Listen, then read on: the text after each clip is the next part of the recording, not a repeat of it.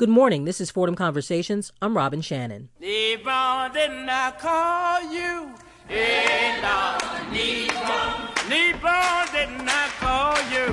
Hey, Lord, Nebron, didn't I call you? In the post-Civil War South, many freed slaves relied on self-help groups known as benevolent societies to provide food, take care of the sick, and bury the dead. In a new documentary titled The Contradictions of Fairhope, we look at the evolution of one particular Alabama society called Fairhope and why its survival is arguably a struggle between heaven and hell. Today I'm joined by the film's executive producer and co-director, Esapatha Murkerson, along with cultural anthropologist and Fordham professor, Amy Cox. Good morning. Good morning. Let's start off by describing the importance and purpose of a benevolent society. Who'd like to take that question? Well, the purpose of these benevolent societies were to help bury the dead. It was a community organization that cropped up after emancipation as a way for newly freed, enslaved people to have a community organization where they could help each other. And one of the main things was to bury the dead. And why was it so important? You know, you think now that someone passes away, you put them in the grounds. Sometimes you go visit them. Why was this so important to this culture at this time? Well, it was after emancipation when, burial was not important. Bodies were thrown into mass graves. It's evident of the African burial ground that we have here in Lower Manhattan, even. Sort of a disrespect there. Absolutely. And so one of the things that was most important is that you go to glory with a little grace. And so burials became very, very important. Now, can you describe a little bit, and maybe this is a question for Amy, what was the culture like post the Civil War? For newly freed, enslaved Africans? I think what's most important to think about in terms of the culture for African Americans at that time was this sense to really create and perform and be a part of community. And I think we see that with the burial grounds. Burial is not just a ceremony. Burying your loved ones properly is a sign of your humanity.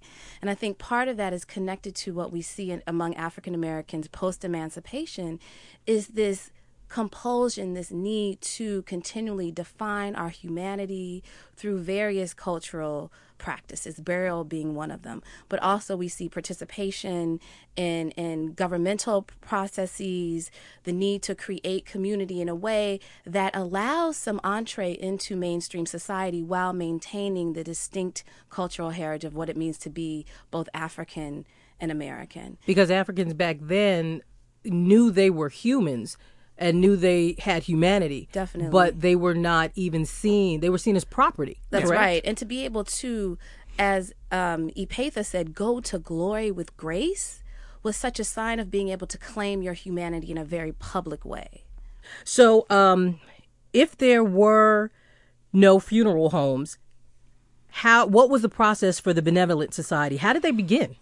Well, this one in particular, the Fairhope Benevolent Society, was created by 6 men within the community. They would meet monthly. The monies would be pooled. Burials happened quickly back then because there were no advantages like embalming. We have one story where we're told that, a wagon would come. The body, you would sit overnight with the body to make sure it wouldn't wake up. Because that did happen, that people sometimes were considered dead and they weren't. Exactly, so which is why we have wakes.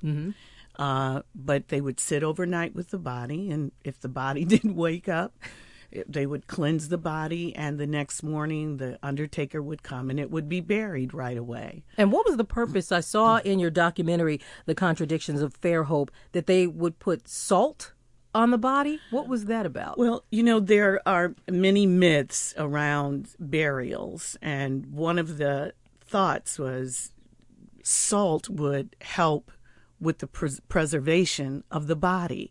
It wasn't what happened, but it was how the idea for me is that this was some thought process that stayed with these people through their journeys from Africa. Because we're talking about people who had no formal education. They weren't allowed to read. They weren't allowed to, all they were allowed to do was really work and give whatever they had to whoever owned them at the time. Right.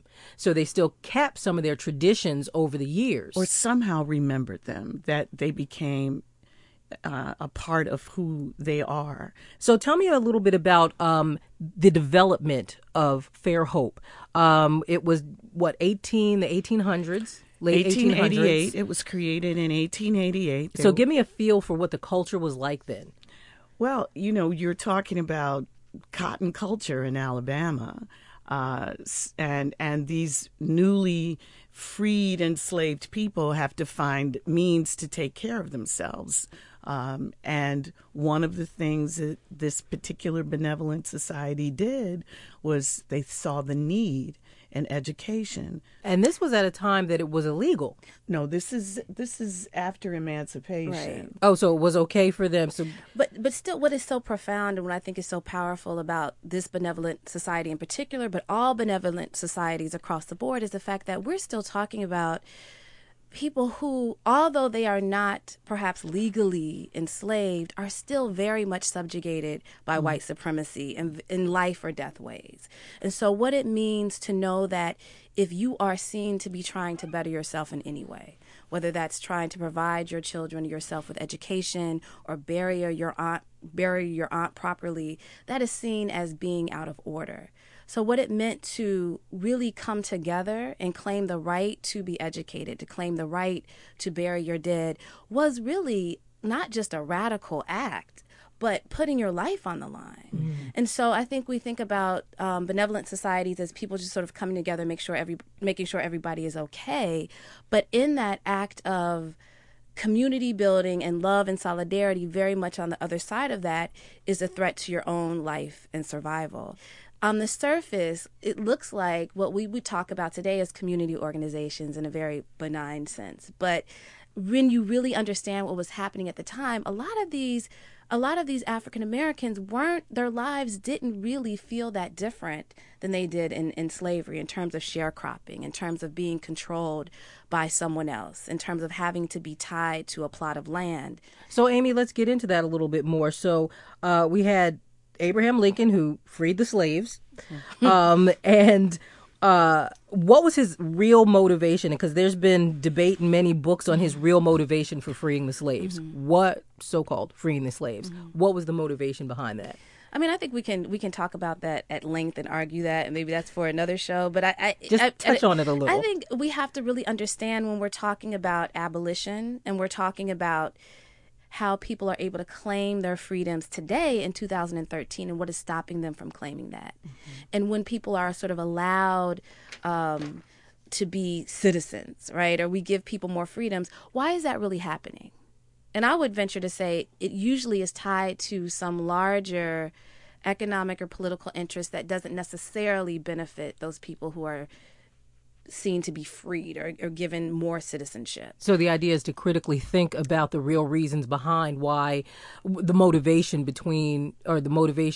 and the reason why something is happening? Well, the motivation, not just so we can say, aha, that's why you're doing this, but so we can start to change historical patterns, so we can really get at the underlying, the foundation of why we have these social hierarchies in the first place. Now, Fairhope maintained a community for a number of years. Mm-hmm. But what happened in the 1940s that caused not only a cultural change, but a change to Fairhope's society turnout, so to speak? For many years was that the fourth Sunday in September was used as celebration. And that could have been connected to harvest. And this was literally a party. It was literally a march. A march. Mm-hmm. It was religious in its origin. And the members met monthly, but in the fourth week of September, there would be a celebration, which was called the turnout.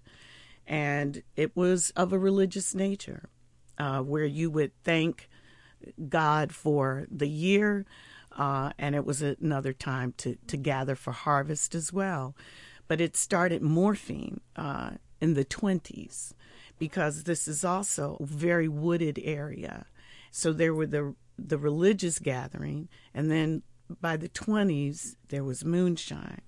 And each decade, something different was brought in until it has morphed now into this huge festival where upwards of 100,000 people descend on this area. There's no advertisement and there's no promotion for almost a week. And the religious part of it has somehow still survived. And the old folks meet that fourth Sunday to still praise God and have their meeting. Yet all of this debauchery is going on around them. And by debauchery, explain. So we have these almost two separate celebrations. One is the traditional Fairhope society turnout. And then one has turned into what's being called footwash. Yes. What's the society turnout? Well, literally, it was described almost verbatim by each member. Everyone, the women would dress in white. The men would have on black or brown suits with gloves and aprons, similar to what we might think the Masons wore. There was a march that was set up. They had sergeant at arms. Literally, this entire group followed parliamentary procedure as well. So these uneducated Africans living in America still had these organizational skills to create these presidents and vice sergeant president. at arms, etc. The treasurer. And there were great stories about this particular day, how it became what everyone looked forward to in the year. And they would start, and sometimes they said the men would even have blue capes over the top of their suits. And they would start at the edge of the woods, and they would walk through the woods singing spirituals until they got to the Benevolent Society Hall, and there would be an arbor set up, and people would walk through the arbor, and it was, they had, people were lined up together. You couldn't get out of the line. It was very regal and very organized. There was an elected queen that led the procession, and they would walk through the woods to the Benevolent Society Hall and have their prayer meeting. And it was a huge day of celebration. And afterwards there would be fellowship, and that's how it started. And then 10 years into it, people are bringing food. And then one year someone decides to sell food. Mm-hmm. And then by the time you get to the 20s, you get the introduction of moonshine. Mm. And now we've backed away from the society hall itself. And now we're starting to head off into the woods. With the migration of Africans to bigger cities and coming back, they brought with them people who might not have known about the culture at this time. So how specifically did all of this affect what Fairhope's ultimately started to evolve into? Well, the interesting thing is, and fairness to the Benevolent Society, it still meets monthly. So there's something about the stick-to-itiveness of this group of older people now, because the age range of the group now is pretty old. Mm-hmm. But no younger members yet? The youngest member turned 50 2 years ago. Mm-hmm. So it is in jeopardy. But it how so? Explain in jeopardy. Because of what has morphed around it. What you just asked, the question is, how did it get to where it is now? And that is because as people migrated, as we were saying earlier, they would bring friends, and that friend would bring another friend. And then you have a group of people who have come to this celebration now without understanding, and they don't know the origin of it. Mm-hmm. And so that's how it happens. And it also happens, it followed sort of what is going on in the world, where we started out as a country that literally believed in the individual and groups of people gathering together and working together. And as money started to play in all of our lives. Then it became about who could get the dollar. This is Fordham Conversations on 90.7 WFUV. I'm Robin Shannon. I'm discussing the documentary, The Contradictions of Fairhope, with the film's executive producer and co-director, Esapatha Murkerson, along with cultural anthropologist and Fordham professor, Amy Cox.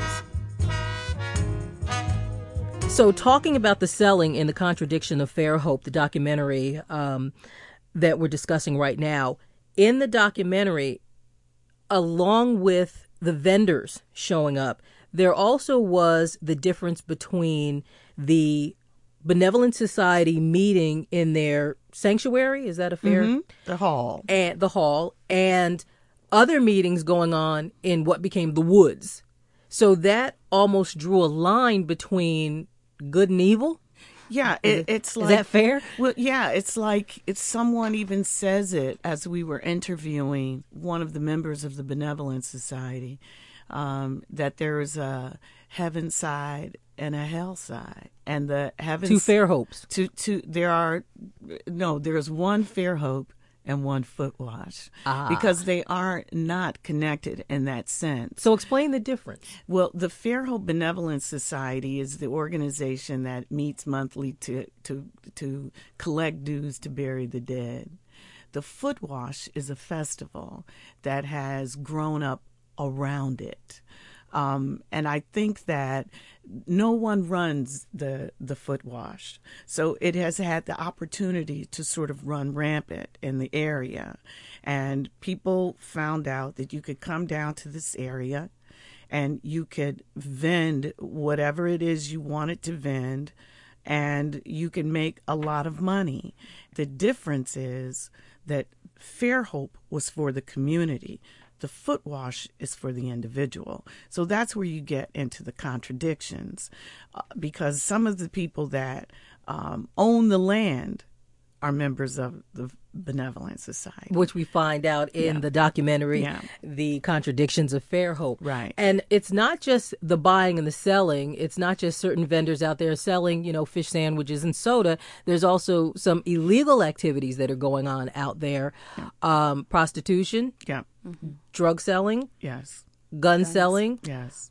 How does this play into how the community is supposed to come together? Well, therein lies the problem with the Fairhope Benevolent Society, and it's the reason why we wanted to do the film.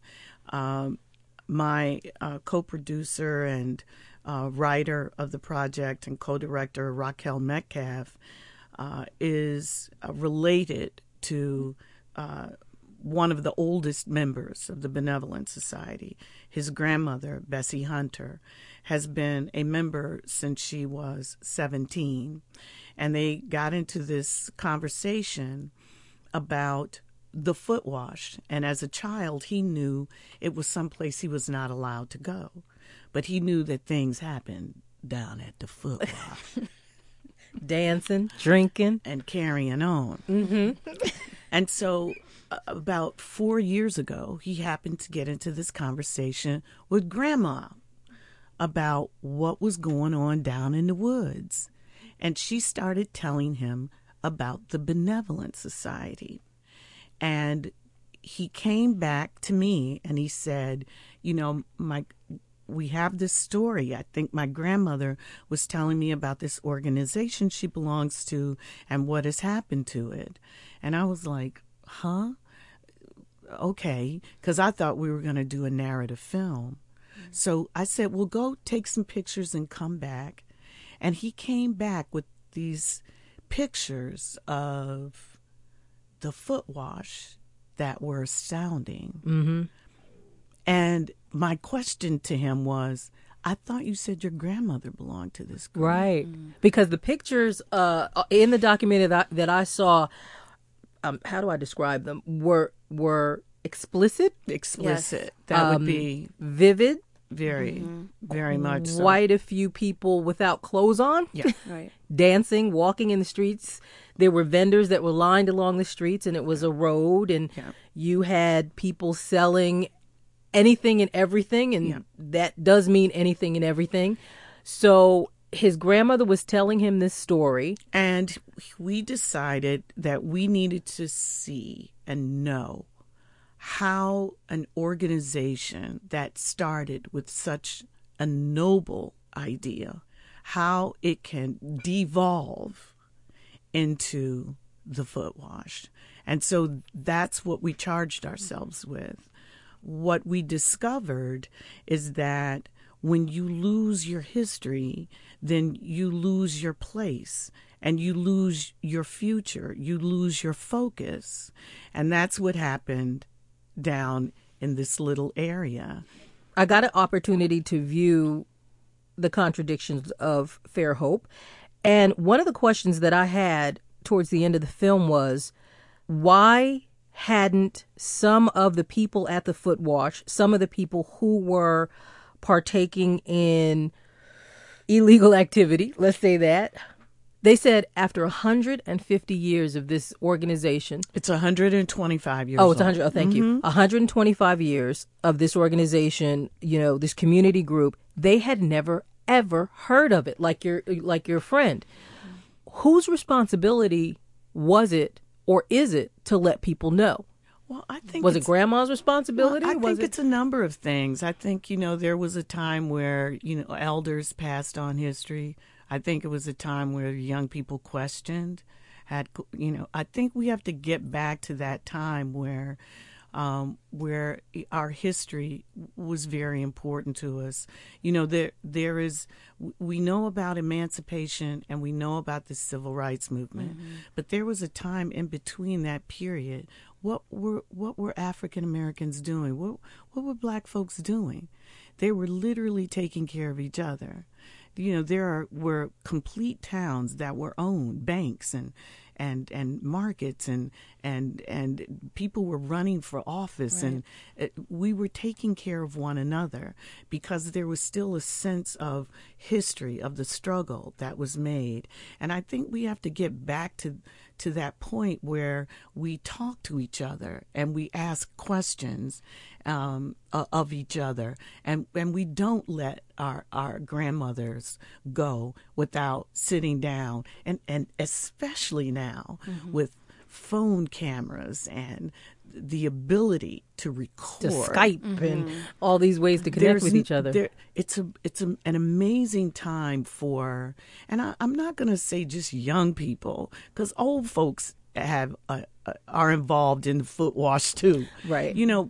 It's time for us to get back to the being able to share our history, because you can't know where you're going if you don't know where you've come from. Right. We understand that there is currently some illegal activity going on at the Foot Wash. However, it's not all that cut and dry, because you do have some owners of the land who are actually renting out their land to some of these people selling things that are illegal and or immoral and or not good for the community. So it's not really a cut and dry issue, is it? So you have this benevolent society you have older people in it. Right. You have them not having the financial support that they had, not having the community support that they had. That's the benevolent society. The Foot Wash has vendors who are trying to make money, landowners, some, not all, who also are sort of interested in, I want to get paid for my land. Why don't the two mix, or should the two mix? Some of the money that comes from the land and some of these activities, maybe not the illegal activities, but some of the money that comes from the land goes into the benevolent society for the community, or is that crossing a line that maybe some people don't want or shouldn't cross? Raquel and I are of different minds on this. And Raquel is? Raquel is the writer. He's a co-executive producer and co-director. He's my partner in this journey. He has hope for the Benevolent Society, that it will find a way to get back to a place where it can be functional. and community focused. I don't necessarily see it that way. How do you see it? Well, I think that the foot wash has taken over. The place where you're going to have to start the work is within the foot wash. So he's saying keep it separate from the foot wash, let them have their celebrations, and let that be separate from the Benevolent Society? Yeah. But you think there should be some kind of intertwining? Well, not necessarily in intertwining, but that the foot wash has to change. Ah. They have to find someone that can at least have a group of people who focus on the foot wash and try to bring in to change it. Put up a tent for storytelling. Maybe do a tent with jazz. Right now, none of that is happening. But if you bring it to the people, then perhaps it can change the foot wash. It took 125 years for this to happen. It's not going to change overnight. But I think that it's possible to keep Fairhope going, but also make the foot wash change. That you have to start charging the people, and I don't mean financially charge, but morally charge the people who are setting up these tents there. And law enforcement has to come in there. But in the documentary, there were state troopers there who were patrolling the areas to keep people calm. However, they said, we don't look in the tents. We're just making sure there's nothing going on outside. Yeah, well. So how is that possible when you have even law enforcement saying, hands off? It's really going to have to come from the people in the area wanting the change to happen. Do they? You've been there. Do they? There's no hope unless the foot wash changes. It's going to be difficult because there are only a few people making money, and it is not about community. It's about, the almighty dollar. So it's going to be difficult. Esipatha, what do you want viewers to take away from viewing the documentary, The Contradictions of Fairhope? Well, I want them to know that there was a time that we took care of one another, that history is very important, that it's time that we begin to have dialogue with each other, to remember and know our history. I think what amazed me the most about this is that I knew so little about it, and there's so much in our history that I know so little about. I want to ask you the same question, Amy. What do you hope viewers take away from this documentary? Well, there's several things that I hope or get taken away by anybody who watches this film. The first thing is the idea that we are, as a community, at our weakest when we start to create categories and divisions within the community. And I think this film shows that so brilliantly. So if we look at the foot wash on one side and Fairhope on another, and look at the people who are supposed to embody these two places as different and at odds, there's never going to be any sort of productive transformation. And we're going to get an opportunity to view this documentary and hear from Esipatha on, do we know the dates? March and the times? 8th, Friday, March 8th. Everyone needs to come out. The screening is going to happen on Fordham's Lincoln Center campus in the Lowenstein building on the 12th floor. Okay. We're having we're starting the screening at 7 p.m. But prior to that will be a wine and cheese reception at MoBIA, the Museum of Biblical Art, on Broadway and 61st. All of this information is available on the African and African American Studies Department's website at Fordham. You can RSVP there. I encourage you to, because it's going to be, I guarantee you it's going to be packed and sold out. Also, you can go to MoBIA's website and register there to RSVP as well. I'm glad you mentioned that, because I forgot to mention that too. Say thank you. Thank you. Okay. That's it. Thank you. That was great. Great question. Yeah, really. To find out more about the documentary, The Contradictions of Fairhope, or to find out about the Lincoln Center viewing and Q&A, visit Fordham University's website. I'd like to thank the film's executive producer and co-director, Esipatha Murkerson, along with cultural anthropologist and Fordham professor, Amy Cox. I'd also like to thank my producer, Alan Canlick. This has been Fordham Conversations on 90.7 WFUV. You can hear Fordham Conversations every Saturday at 7 a.m. You can also friend us on Facebook, follow us on Twitter, and catch up on past shows with our weekly podcast. Stay with us. George Bodarky and Cityscape are next. For Fordham Conversations, I'm Robin Shannon. Oh, come on, Dion. Oh, come on, day, yonder come day. He done broken my soul, yonder come day. I was on my knees. I was on my knees, I was on my knees.